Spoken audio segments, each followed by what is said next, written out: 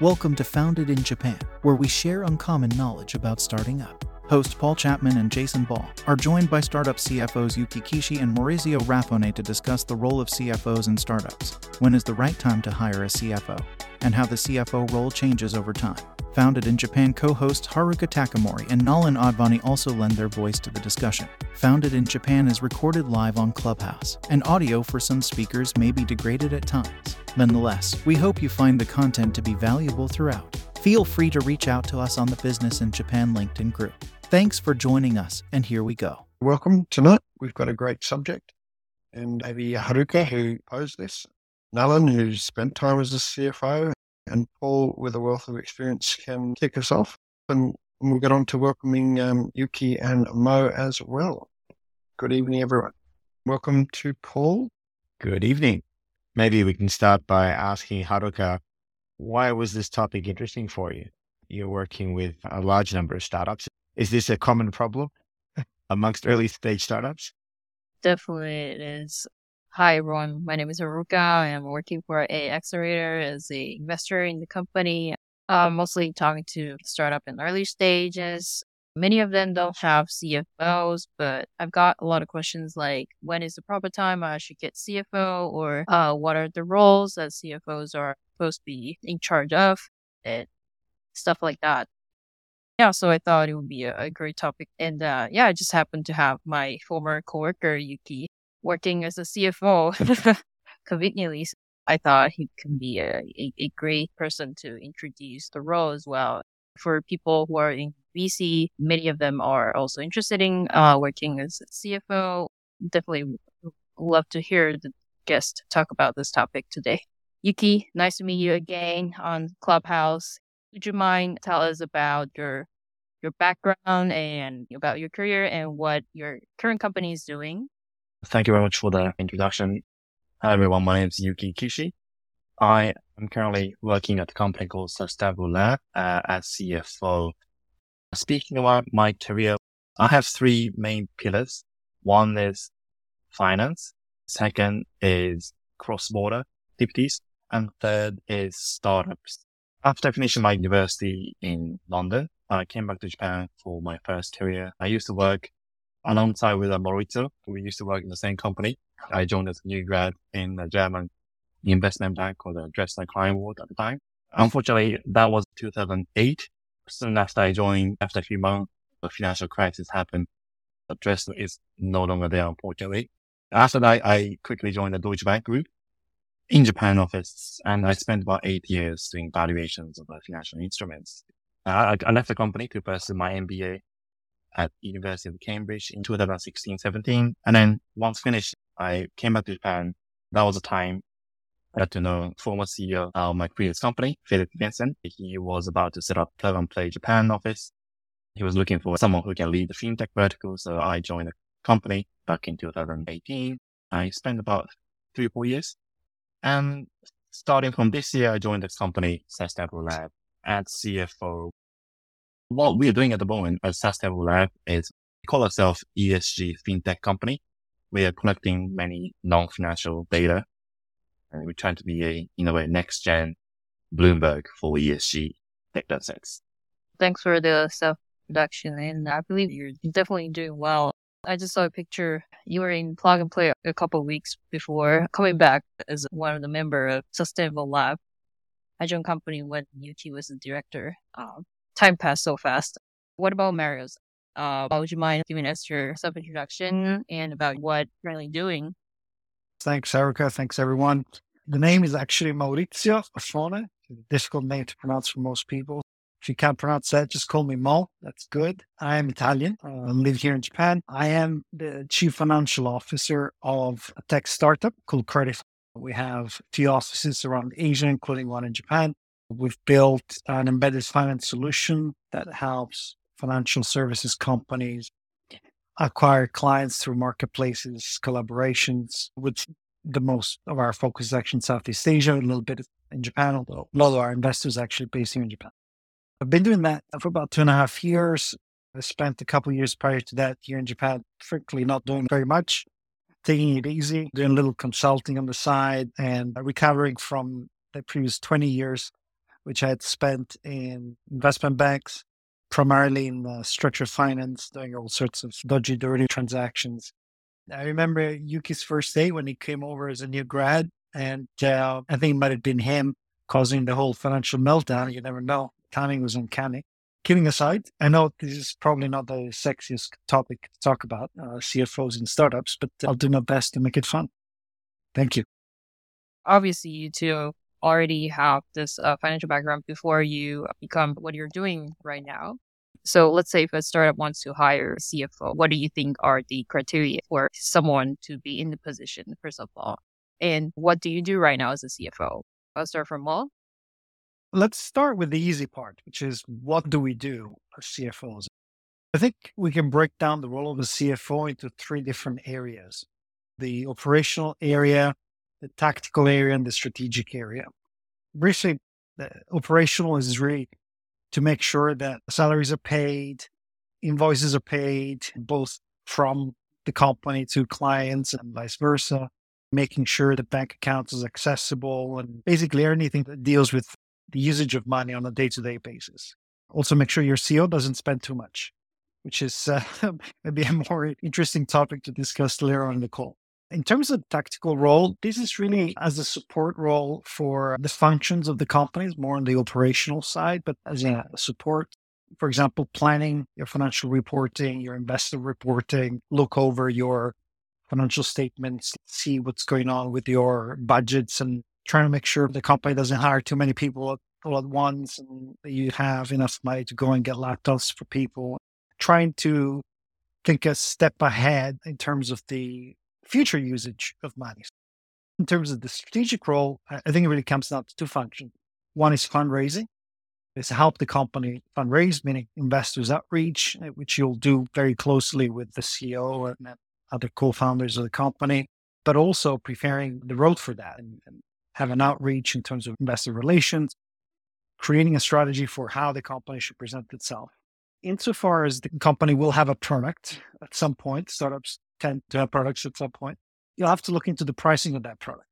I think as a CFO, another strategic role is really to help the business development / sales team and the management team to figure out what is the right pricing strategy, what is the market doing in that space from the competition, and whether the economics make sense. Start looking after some of those metrics that will inevitably help you to raise more money in the future. I think you just mentioned that there are mostly three parts in a CFO role. Did you mention the tactical? So operational, tactical, and strategic role. How does it look overall? How do you spend your time on each different roles? And could you please give us a big picture of how normally your work would change depending on timing? Sure. And I'd love to hear whether UK agrees with my view of how the work should be, or maybe I'm missing something I should be doing. Please let me know. In terms of the time split, fundraising is clearly the one that once you're in the fundraising mode, it's going to suck up most of your time. You prepare the data room, you do the financial projections over and over. It's just a lot of work that needs to be looked after. And that probably takes 75% of your time. And the rest is taken up by mostly operational stuff that needs to get done and make sure the company takes over. On a normal situation, I would say I'd spend about 33% of the time in all of the three areas of focus. Your personal side is also just for the boring stuff, but it needs to be done. For example, every day I check the bank balances. We have different bank accounts. I just want to make sure that nothing funny's happened. Maybe I'm paranoid, but I check that. In terms of the tactical work, obviously closer to reporting time at the end of the month or the beginning of the week when we have the management meeting, that takes a bit more time because you go over that, you make sure you're looking at the right metrics in a way that everyone understands. Financial numbers can be a little bit daunting, so you try to make that story a little bit easier. I'd say all these things on average over a year would take a third of one's time. But obviously, this is the context of my company, which is fairly small, about 20 people. We've gone through a few stages of financing, but still fairly small in terms of what we've raised. One point I'd like to leave you with is the figure of a CFO for an early stage startup up until Series A or B is really more of a builder than a manager, which is true probably for the rest of the C-suite. Most of your time has to be spent building, whether it's processes, but it's building relationships, efficiencies in the company and so forth. I was going to ask last part to Maurizio, what's the stage of Credify? Because it really depends on the stage of the startup. As he mentioned, up until Series A or B, I truly echo what he just mentioned about the building phase. Our company, we are pre-Series A, between seed and Series A round. We only have 15 people, 1-5. To be honest, I totally agree with the three areas he mentioned about operational, tactical, or strategic role. I truly agree with that. But allocation of the time really depends. For me, what people think about the pure finance kind of role, I probably spend about 20% on average. For me, the rest are building the strategy, more like building the business itself. I also go for site meeting, sales meeting, business meeting, because in the end, creating a top line is very important at our stage. And the second point, what criteria is needed for CFO role? It really depends on the stage. It depends on the culture. Many people think the role associated with the word CFO is purely finance, which is in one sense, yes, but it varies widely depending on the phase of the company. Being able to do finance is bare minimum criteria. For me, these kind of non-financial criteria for like biz dev, leadership, management are very important. I totally agree. I'm going to take that as a segue into a couple of controversial points I wanted to raise. First is you probably don't need a CFO for if you're early stage startup, right? Unless you are a hardcore fintech company. Now, you need someone with a finance background to get the programmers on board to make sure that you build something that actually gets sold and makes money, right? It has to be a yin and yang coming together here. It doesn't have to be a CFO role. You just need the subject matter expertise. It does probably help if that person ends up being in that CFO role. But once you do hit Series A, Series B, I think you definitely need the director of finance to relieve the CEO of all the pressure of having to deal with the liability side of the business. Companies are split into assets and liabilities. If you're on the asset side, you have the products that you sell and the interesting, cool stuff. Still, the liability side, normally early stage startups, everything's done by the CEO, the co-founders. So a CFO at Series A, Series B, when you're a real company, you're running around with a set of products that you're selling and you have maybe 30, 40, 50 people. It's good to have someone taking the reins of the financial side of the business. Not necessarily sure whether you need a C-suite, definitely a director of finance. The other point in terms of the skill set, and I think Yuki and I are examples of that, is you don't need an accountant to be your CFO. Now, the CFO does need to understand accounting. And trust me, I think both Yuki and I understand too much about accounting that we figured this out, right? But we're not accountants. We are builders rather than managers. And frankly, early stage startups up until maybe Series A and B, the accounting is easy. You can delegate it out to some smart software and an accounting firm just to get your end of year accounts done. You don't need someone who's done all sorts of qualifications in whatever country that knows how to run through a P&L backwards in his sleep. So a couple of controversial points thrown out there. Let's see if anybody agrees or disagrees. I totally agree. Yes, I do have the title CFO, but I only do 20% of financial role at the moment. Rather, 80% it's spent outside typical finance related roles. Yeah, so totally agree. In terms of criteria, the success factor of CFO performance, the relationship with the CEO is very important. CFO is a position which is very close to the CEO, and it's necessary for the CFO or CEO to have mutual understanding of what the CEO is aiming for and what the CFO is expected to achieve. Now, I think that building relationship is very important. Harmony is truly important. And I think if there's any sort of discrepancy in the perception, I think it's very difficult to deliver results. In that sense, I was very lucky to have that strong relationship. At my previous company, Plug Play, we supported the company's sustainable lab for 3 months in the acceleration program. I knew about the company. I kind of get to know the CEO in depth, as well as other team members. After finishing the 3 months program, we went out for drinks, we get to know each other, disclosing our personalities. With that, I was able to build a strong bonding with the CEO. That's affecting my performance as CFO. On the previous subject about the size of a company and what a CFO does, if I'm a startup founder in a growing startup, how do I know when it's time for more than just someone doing planning and analysis and finance? How do I know when I need a CFO?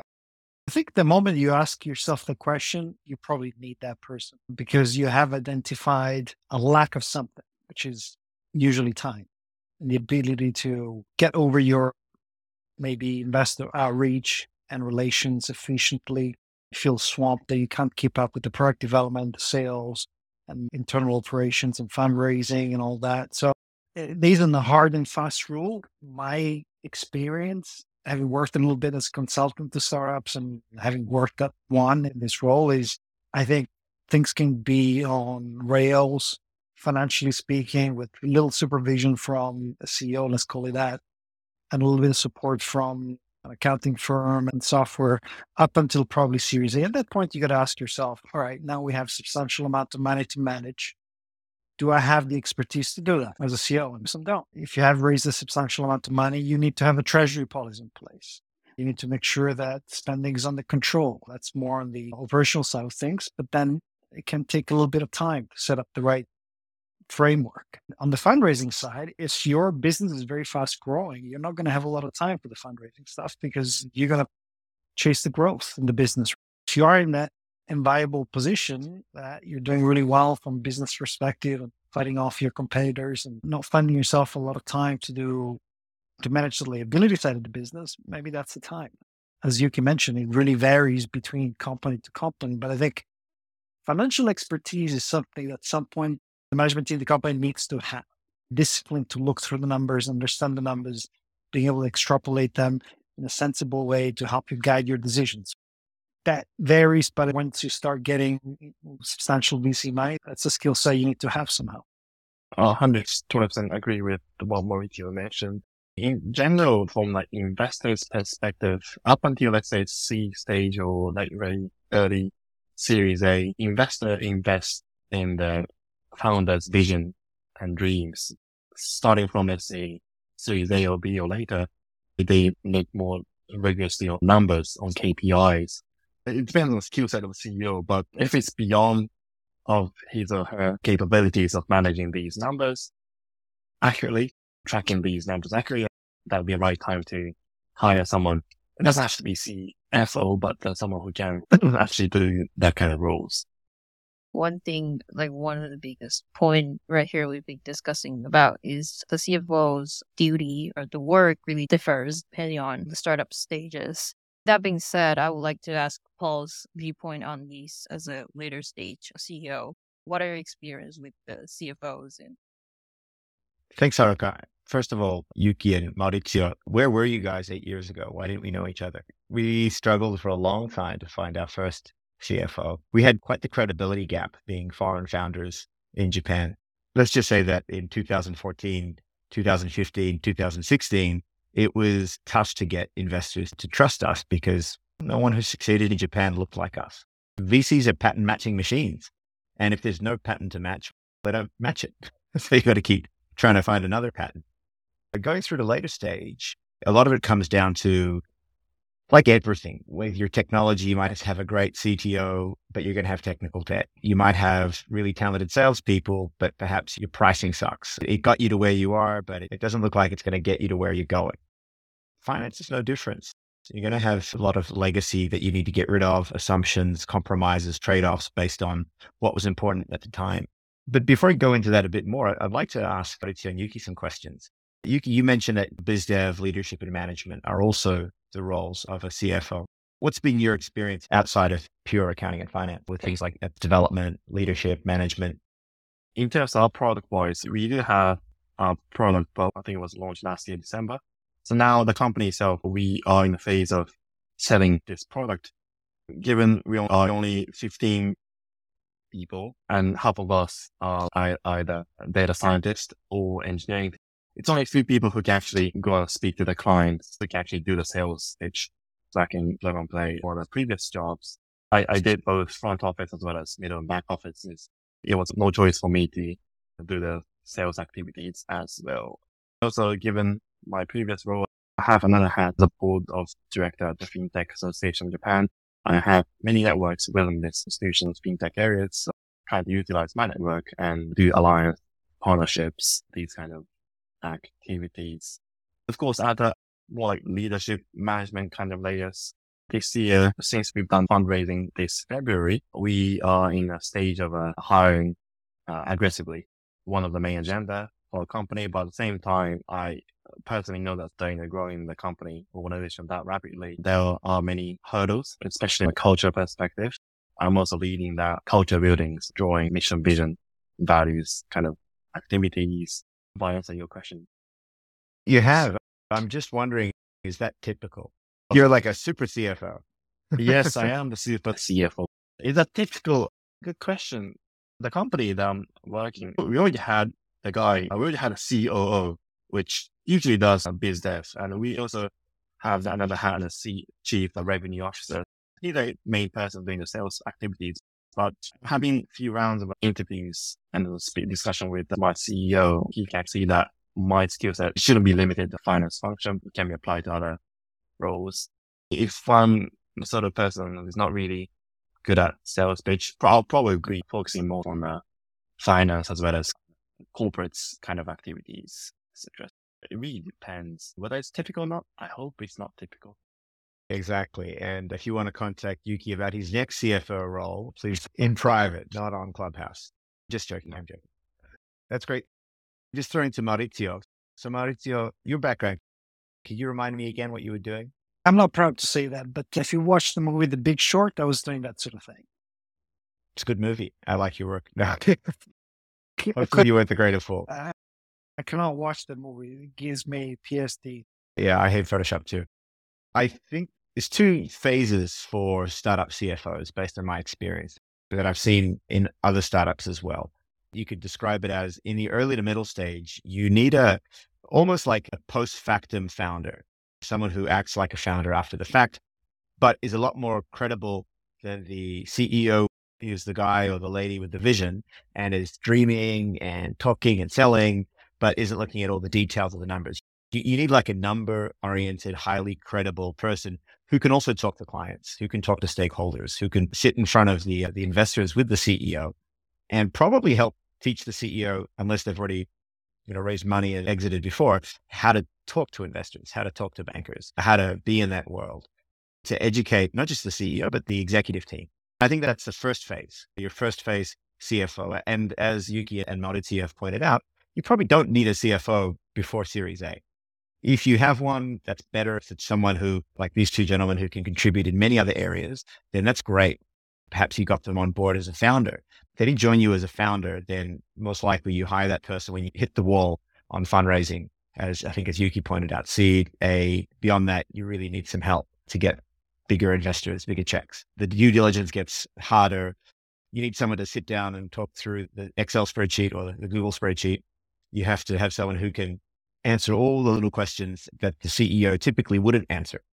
When you get to a later stage and you're starting to scale your business, you need real pricing, like long-term pricing, with the benefit of not just generalized knowledge, but specialized knowledge. I think Maurizio and Yuki and people I've worked with as well at the early stage have a common background into banking and finance. That's really great because you learn about money. You learn about finance, I hope, but you learn to talk to money, to bankers and to the money people. So that's super important to learn. If you're a CEO, founder, you don't have that, you should seek to learn that from a very talented CFO. In the later stage, you need greater specialization, is my belief. As you're lining up for a future IPO, you want someone who understands corporate finance deeply, someone who understands governance, timely disclosure rules, how to put together an accounting process and manage that, not as the accountant, but having an accounting manager and knowing what a good job looks like from having managed people like that before. I think the later stage CFOs often have a much stronger accounting and finance background. I've seen CFOs of listed Japanese startups where they've moved into corp dev roles because they've come out of in international banking and finance and then they became a CFO. Post IPO, you need someone who's just really operationally excellent around accounting, finance, talking to auditors, and investor relations. I'll tell you what it's like when I experience it, but post IPO investor relations is quite formal and intensive. That also is a process that needs staff, and someone has to manage them, and they do stuff, and you hold them accountable for their KPIs and hopefully do a great job. To summarize the way I've seen this, and I'd love to get the insights of Nalan and of course Yuki and Maurizio, but that early stage trailblazer CFO type, typically from banking and finance, versus early growth stage. CFO usually has an accounting and finance background. If you're a technology company, maybe they come from a tech company and they have experience there. That's probably an easy way to divide them up. We haven't heard from Nalan much. You've seen a lot of later stage companies and also early stage companies. What's your view? Thank you, Paul, first of all. And I agree with everybody here. The nature and the skill set and capability of your CFO will change depending on the stage of the company, and also will change depending on the nature of the company and the other members in the management or executive team.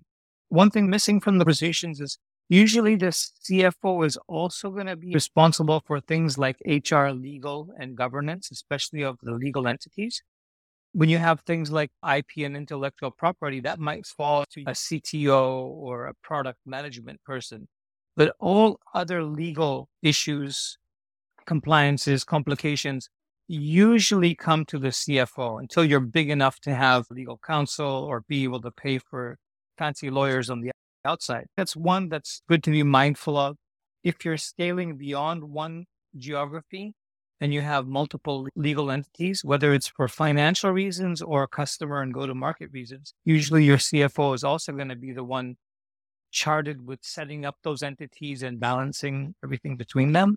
Then on the HR angle, this is in many ways, I think this is a mistake a lot of startups makes, which is you leave the CFO in charge of HR for too long, because one of our differentiators as a startup is finding and securing and engaging good people. With all due respect to Yuki and Maurizio, I'm sure both of you are great at this, but not all CFOs are well inclined towards engaging employees. Sometimes they come at it too much from the cost point of view and not so much from the capability and skill set point of view. It's important to very early on, because people have, and especially if you're a software business, people have a very big impact on your cost base. So your CFO will be heavily involved in who you hire and what budgets you allocate. As your company scales, your CFO will focus more on communications with the shareholders, communications with future investors, perhaps banks, and also perhaps customers. Yeah, so that's my initial reaction. Thank you. I think that's a very good point. The corporate functions typically will fall under the CFO. And like you said, sometimes HR can be stuck under the CFO too long, or in the case of other companies, under the CEO for too long. Not pointing any fingers at myself. You have to wear many hats in the early stages. In the early days of Moneytree, I split the legal role with the CFO to some extent, but ultimately it's his responsibility. But I had HR. Longer term, when you get closer to IPO, CEO is not allowed to have any functional staff reporting to them. When you get closer, you can have the heads of the groups report to you. So you don't want to be too hands-on anyway. You've got to focus on building. A good CFO will help you do that. What are some of the things that successful startup CFOs have in common? Of course, you can look at yourself and say, well, I'm good at this, but perhaps you've got some reference to peers as well. Emphasis on startup CFOs. Maurizio, do you want to have a shot at that? I see that Yuki just gave up on, Yes. on that question. Like, I'm out of here. Exactly. Oh, he's Yeah, back. okay, he's back. I don't really have a peer group that I refer to, mostly because I've been winging it for the last 2.5 years, in all honesty. The CFO role has to combine two worlds, right? It needs to combine the world of numbers and the boring things that most startups don't want to do. They want to do the cool idea generation and selling to clients and building product, but also with a deep understanding of the subject matter. Someone that has, I think, Paul, as you mentioned, particularly for later stage companies that have very specific skill set in preparing companies for IPOs, that's something you really can't replicate.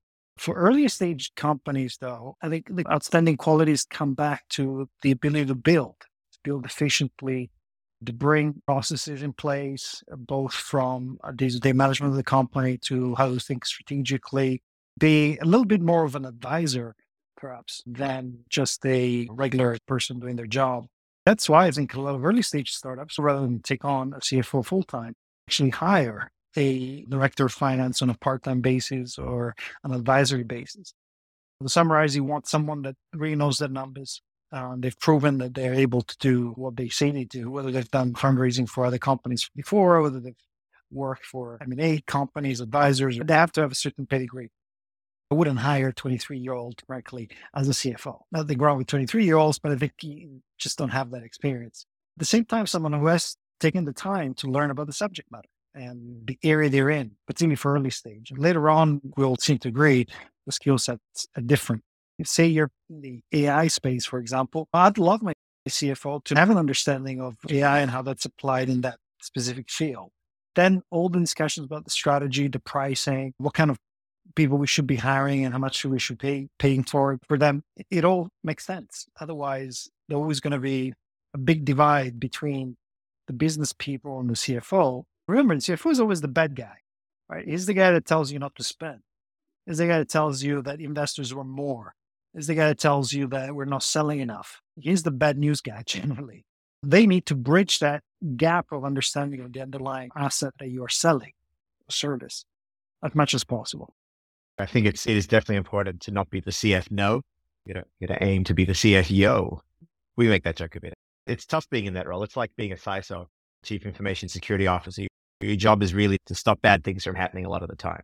People get the feeling that's all you do. Thanks, Maurizio. That's insightful. Yuki, how about yourself? What are some of the things that you think successful startup CFOs have in common? Perhaps with your background at Plug and Play, you've got a wider peer group that you can draw upon there. I've been thinking while Mauricio is speaking. In the end, I think it kind of two words popped up in my mind. Three words, actually. One is leadership, and second is, how do you call it in English? Like Humanity? Humanity. Yeah. I don't know how to explain that. I think it's probably empathy, humanity. Yeah. Okay. Yeah. That's another word. And the third is commitment, the level of commitment. I think these are three factors I think is, of course, not only CFO, but in general, it's very important as CXO or as a board member, because in the end, as a CEO of a startup company, I think the mindset you have to have is you never let the company fail. And in a way that you'll be the last one to be on that ship. So that shows a level of commitment. Because startups, like not only early stage startup, but even in general, I think there are many up and downs in the startup journey. For example, now, like who would expect this last year that suddenly the IPO market has changed, the venture capital, the fundraising market has really went in a different direction since it's Q1, Q2. In this bad timing, of course, you can be in a way thinking everything in negatively, but as leadership, you have to show the guidance, you have to show the direction to the team, to the employees, not only CEO, but of course, in CFO as well. That really depends on, as mentioned, the commitment, leadership, and the empathy, these kind of wordings. As Moita mentioned, as early stage startup, yes, you need to have more roles as a builder, but more as the company grows, you need to have more sort of subject matter experts in each field. That's great. Thank you. So on chat, we had a question. When looking for a CFO, what are the critical questions to ask them when interviewing? Maurizio gave an answer there as well, which is show them your company financials and ask them to tell you what you think you're doing well and what they think you're doing not so well. It's a pretty good way to look at it. I probably wouldn't show them the financials in the first interview, but if you're interviewing a CFO, assume that you're going to tell them a lot at some point. So as soon as you get past that first stage, get an NDA. It's probably one of the first things that I do once we get past the initial screening. One other thing is the CEO should do the screening, not your HR department, not your internal recruiter. Well, resume screening they might do. Whenever we hire a senior role, I'm the first person they meet typically, if it's a C-level, because they're going to be my hire. If they're a senior candidate, you want to show them respect from the very start. Don't put them through 17 levels of other people and process before they get to meet the big guy or the big gal. Going back to the question, what are some of the questions we should be asking Yuki and Maurizio, and perhaps also Nala? Just to follow up on that, I never said those have to be your true company financials. You know what I mean? You're going to throw a test to people, see how they react. But another I think good question is about the product pricing and the unit economics, and have obviously by the time they interview the CEO or they're being interviewed by the CEO or managers, they should have done their homework and understand about the company as much as possible. So they should know about your products and how you're selling them and what you're charging. There should be an area of discussion to see if that person, one, understands the economics of your business, two, sees opportunities for improvement in what you're doing or tuning of that product, and three, test their flexibility, which is the other thing. And a lot of people that have studied extensively very boring subjects like accounting, they do tend to fall into a certain general approach to life, which is keep it steady, keep it going. But for startups, you need a lot of mental, lateral flexibility to address issues and unexpected situations. And I think you want to have that kind of discussion. I don't want to say confrontational discussion, but a very strong discussion to see how they would react if you'd ask them, look, we're planning on raising our prices 50% from next month. What do you think? Do you think we're doing the right thing? How would you go about validating that or not? And see how they reason through. On that point, Maurizio, when you want to give them the fake books, right? I think you're going to need a CFO for that anyway. So it's going to be CFOs all the way down there. Yeah, for me, it's kind of similar to what Maurizio mentioned, but CFO, he or she needs to have a good understanding of business model and how we make money on the cost associated with that. So I think the first question I usually ask to the potential CFO or someone who can work with me is that we usually ask, hey, have you done your homework? Yes, I usually say, yes, I've checked the website, read all the articles, blah, blah, blah. And based on that, my next question, follow-up question is, tell us about our business model. How do we manage? How do we make money? What's the cost, as well as how much do you think we're making? Yeah. So these kind of business model related questions, it's kind of good start for me to test the sense of the business itself, as well as more like intellectual ability as well. Of course, when I got this job offer from the current company, yes, they did show me the PL and cash flow statements with their projections in Excels. And yes, I think I do remember that I pointed out several formula errors, and they were pretty much impressed. Your Excel foo is strong. That is always a good sign. Tools of the trade. So if you're fundraising, if you're looking to raise funds in the future, if you're challenged by any kind of, shall we say, debt raising as well. When I said fundraising, that could be equity or debt. Japanese banks will lend to you. And that might actually be a good question. Have you had much experience with debt raises? And I would say specific to Japan, since it's probably a bit of a unique beast, but if there's something general that we can learn from experience overseas as well, willing to hear that as well. Any debt raising experience? I did that for the most part in my previous career, where that's all I did essentially, is raise debt financing in the hundreds of millions of dollars a pop. In the startup world, not yet, although I've personally engaged with venture debt companies. So my experience in that respect is limited. I think we're trying to generalize in terms of how you go about debt raising versus equity raising, just to put some pointers out there for people who may not be familiar. That is really money that you need to repay back. You can't just keep it. I think most people know that. But the way you underwrite that from a lender point of view is really based on cash flow and the ability of a company to generate enough over and above their expenses, some extent, at least at the top level, to be able to repay that debt or to keep it going so far to get the refi, which is more the high yield case. But anyway, if we're talking about venture debt, what's very interesting is, in my experience at least, it really is more of a support to an equity financing rather than outright standalone financing that you do just with debt. And by debt, real debt, not convertibles that turn into equity anyway. I'm talking about loans. It has become quite normal for people to go and raise a Series A of, 10, 20, 30 million. And maybe have a 5 million kicker, 1 to 5 million kicker in debt to minimize dilution, but still get some cash in. And as a rule as a CFO, if you can get money, get it from investors. Don't hold back, at least if the terms aren't too bad. However, what's very interesting is in the last few years, what we had is revenue financing, which is a form of debt, but where you go and raise debt to be repaid directly from your revenues. And structurally a little bit different in terms of the priority of payments and your liability waterfall. But it is that if you are a revenue generating company, you don't want to dilute your equity holding, you have an ability to tap into traditional debt providers, but also these innovative revenue-based financing that tends to be done mostly by other startups or some more forward-looking companies out there. You're talking about companies like Pipe in the United States?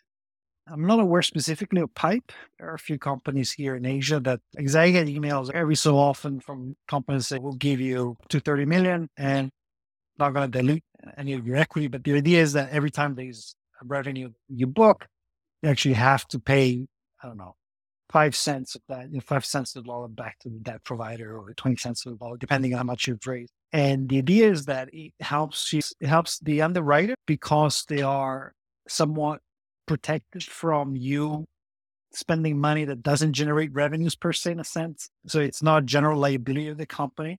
The time it helps you as a company because again, you've raised money and it's easy to raise.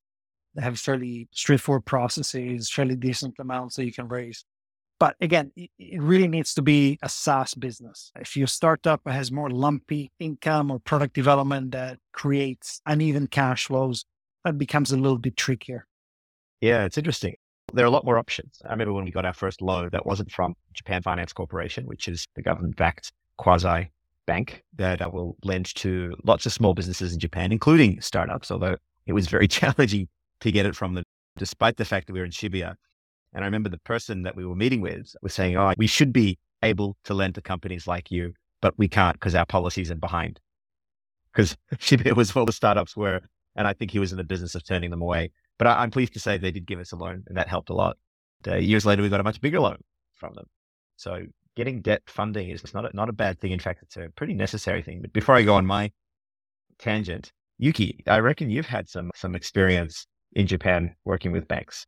Yeah, not much to add, to be honest. But in Japan, the typical perception from Japanese banks' perspective is that they maybe venture that is, of course, that it's there in the website, but it never gets loaned out to the startups that really needs the fundings. But I think the momentum has really shifted, let's say, for the past few years. My gut feeling is that I read many press releases of the companies doing the fundraising activities. And you start to see more and more press release saying that some of the money actually came as a loan from XYZ banks in Japan. So I think the momentum definitely has shifted. As Mauricio mentioned, there are many other options like revenue-based financing, but also not as common compared to other markets, but crowdfunding, those are another way for people to do a financing activity. At other startups, there are many opportunities, much more options in Japan market, which I think in general is a good thing. So it's great to see that banks are putting more efforts in terms of their loan activities to startups. Can I just add one thing, which is important, I think, to clarify is that as a company, and it doesn't matter whether you're a startup or a large company, whenever you take on debt, you're also taking on certain terms that you need to stick to unless you want things to go bad. For example, the lenders may insist you have certain financial ratios. They may insist that you have certain spending limits. And these are conditions that could lead to bankruptcy if they're not adhered to. Obviously, I suspect a loan to an early stage company will be much more flexible in terms of these criteria than the bigger companies, but it's a reality that you don't really have with equity financing, or of course you have shareholders' reserved rights.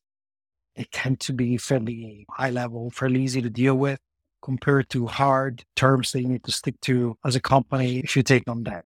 Ultimately, I think it really depends on the strategy.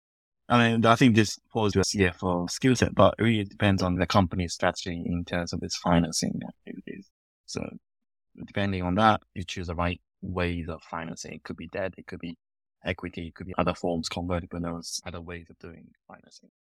These days, you have the whole crypto world that has opened a potential avenue of fundraising. I know I'm opening a can of worms here, guys. Shut me down very quickly.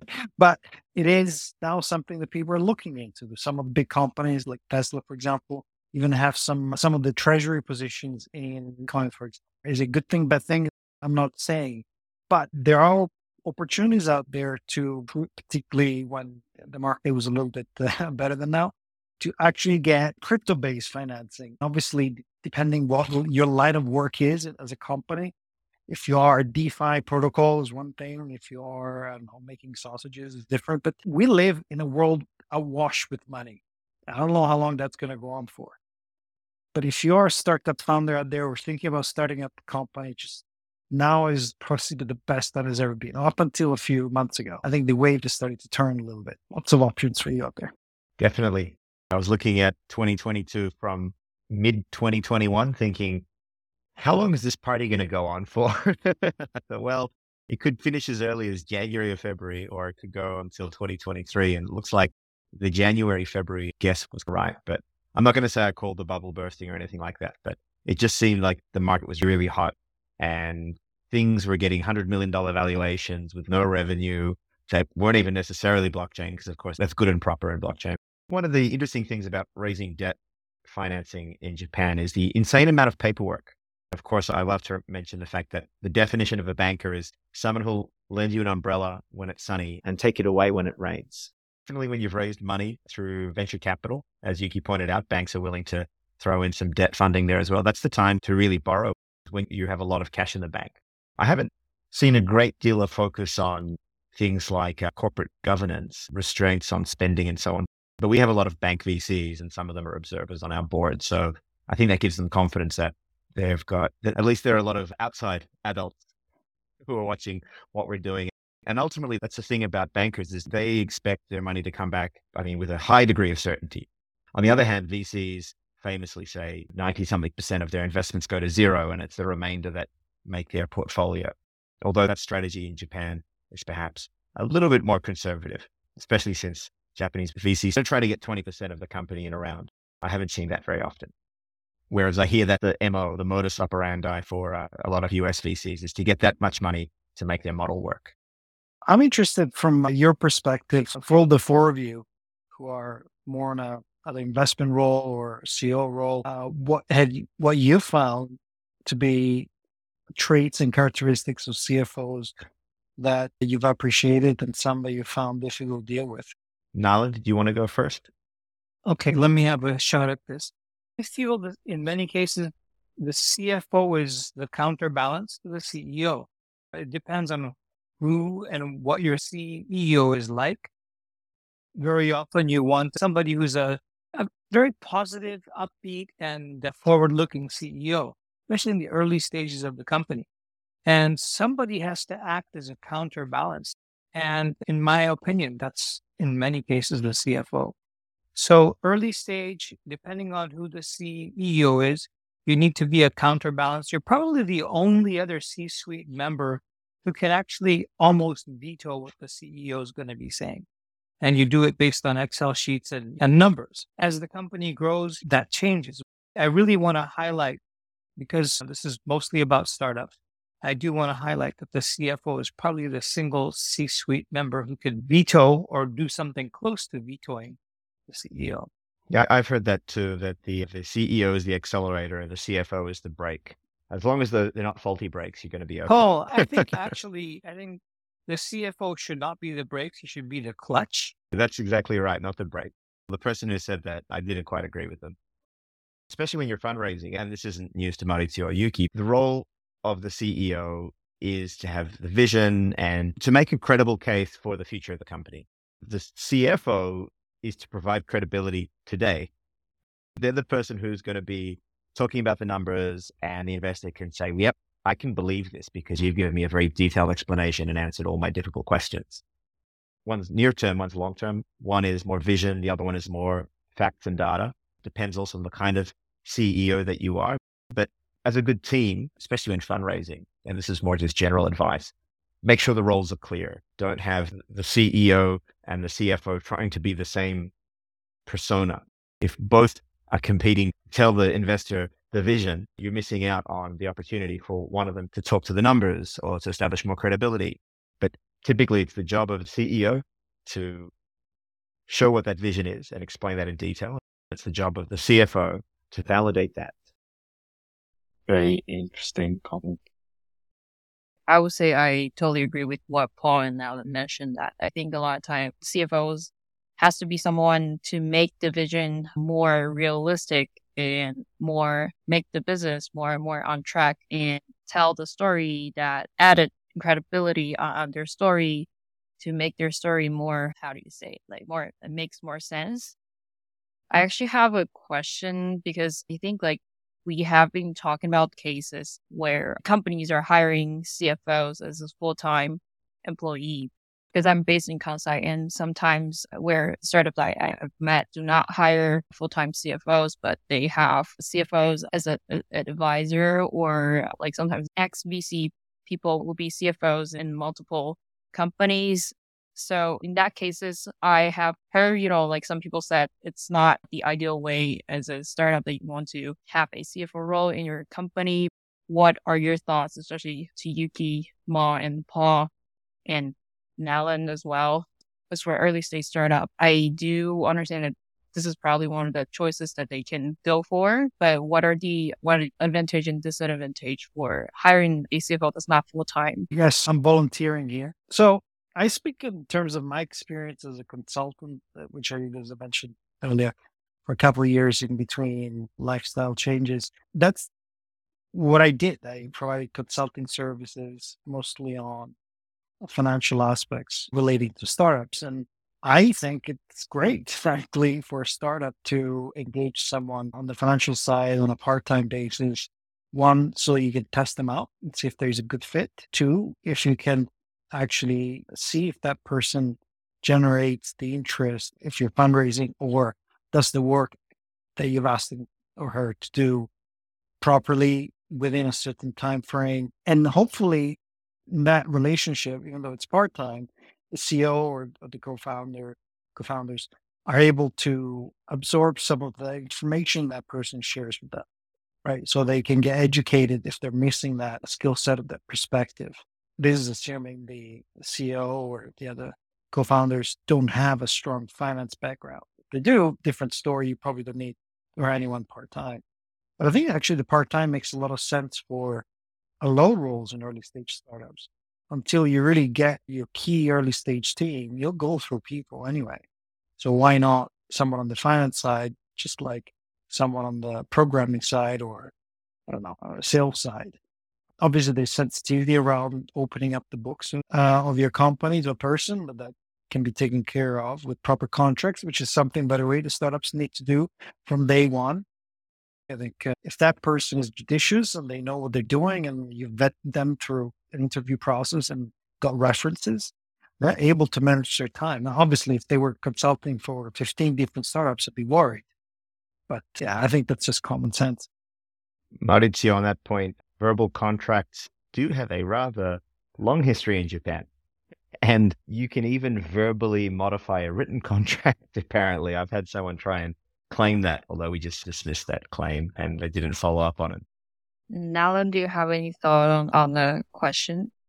I have a very clear opinion on this. I don't like part-time anything at the C level.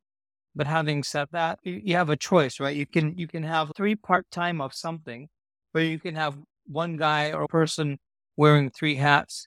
And I would rather have that. I would rather have one person wearing 3 hats than having 3 part-timers, 3 people with half a hat. If and when the company grows, rather than having that one person wear 3 hats, you have them wear 2, then you have them wear 1, and you have 3 people wearing 1 hat each. But I'd rather have these people fully engaged rather than spread between multiple companies. If they're spread between multiple companies, they become me. I get to do what I do because I'm okay with it. I'm fairly decent with it. But, I don't think a CFO should be part-time. Yes, definitely. I'm actually surprised to hear Mo's answer. But I think if you see like a long-term relation, this person and maybe he or she can be doing part-time for now. And if your relation is going to be like long-term and you see the future hiring he or she in the future, then I guess it's definitely feasible. I mean, as a chemistry check, starting out with somebody who's not necessarily full-time, I totally agree with that because you don't want somebody like fully locked in who you discover 3 months later is not compatible. So spending 3 months to understand whether there's a compatibility, I think is absolutely fine. But then to go 6 months, a year with somebody being part-time or working on 3 different CFO roles, I'm not sure if that's the way to go. And usually if your company is growing fast enough, you wouldn't be able to sustain having a 1/3 of a CFO. We really have to ask ourselves, is there a good CFO out there who works part-time? There must be one for every 100 who's a full-timer. And they would have very specific personal reasons why they're fine to work part-time or as a consultant to multiple companies. And is that the type of CFO that really fills the CFO need you think you have? Are there part-time CFOs out there? And do we call them that, or are they just consultants? Perhaps the role of the CFO that Nala's talking about is more really deeply understanding and representing the company. It's not something you can do part-time and also helping to steer day to day. So you can outsource your accounting and finance. And as Maurizio said, in the early stages of a startup, it's simple. But the true role of the CFO goes way beyond that. The good CFO is probably not doing the accounting and finance hands-on. You've got a bookkeeper, you've got an accounting manager, others, maybe a project manager there as well to keep things moving and processes humming in the company. On the other hand, the orchestra doesn't conduct itself. It totally makes sense. And I don't think I've ever seen any successful CFOs that are part-time, but obviously I was doing some event with some of the VCs that are doing multiple CFO roles at the same time. So I was just wondering the background reasoning for a startup hiring a CFO that's doing different companies at the same time. I think if you're struggling and you have a CFO, so consulting or advisory CFO, that's better than no CFO because they'll be able to give you all sorts of insights. But ultimately, these processes are things that you want to bring in-house and have the relationships and insights so that they can do their job. Yeah, totally makes sense. Bottom of the hour, I guess we're wrapping up. Yuki and Mo, any final wrap-up comments on the role of CFO in startups? Yeah, one final comment that hasn't really been touched is that I think recently I see more and more bilingual CFO talents coming into this field because there are many venture capital funds, not only from Japan, but also national investing into Japanese startups. I see many people looking for CFOs who can actually speak both Japanese and English. So that's one newer trend that I see. I'm lucky myself and also Maurizio are lucky to be there, both bilingual. Maurizio, any final comment? Nothing specific, guys and gals. Just want to thank everyone for listening to the conversation. Just remind everyone, CFOs are tough people, but they do have feelings. So treat us nicely and we'll get you the next big check. Thanks, everyone. All right. So we'll be lobbying the Japanese government for the official Hug a CFO Day for 2023. Until then, please feel free to come back to Founded in Japan. It was great to have Maurizio and Yuki as special guests tonight. Thank you so much, gentlemen. Thank you, everyone. And thanks to Haruka for the suggestion and pulling this together. Thank you once again for listening to Founded in Japan. This episode was recorded live on Clubhouse on May 16, 2022. Founded in Japan is part of the Business in Japan Clubhouse and LinkedIn group. Follow us on Clubhouse or LinkedIn to join our live audio events, or subscribe to us on Apple Podcasts or Spotify. Feel free to reach out to us on the Business in Japan LinkedIn group.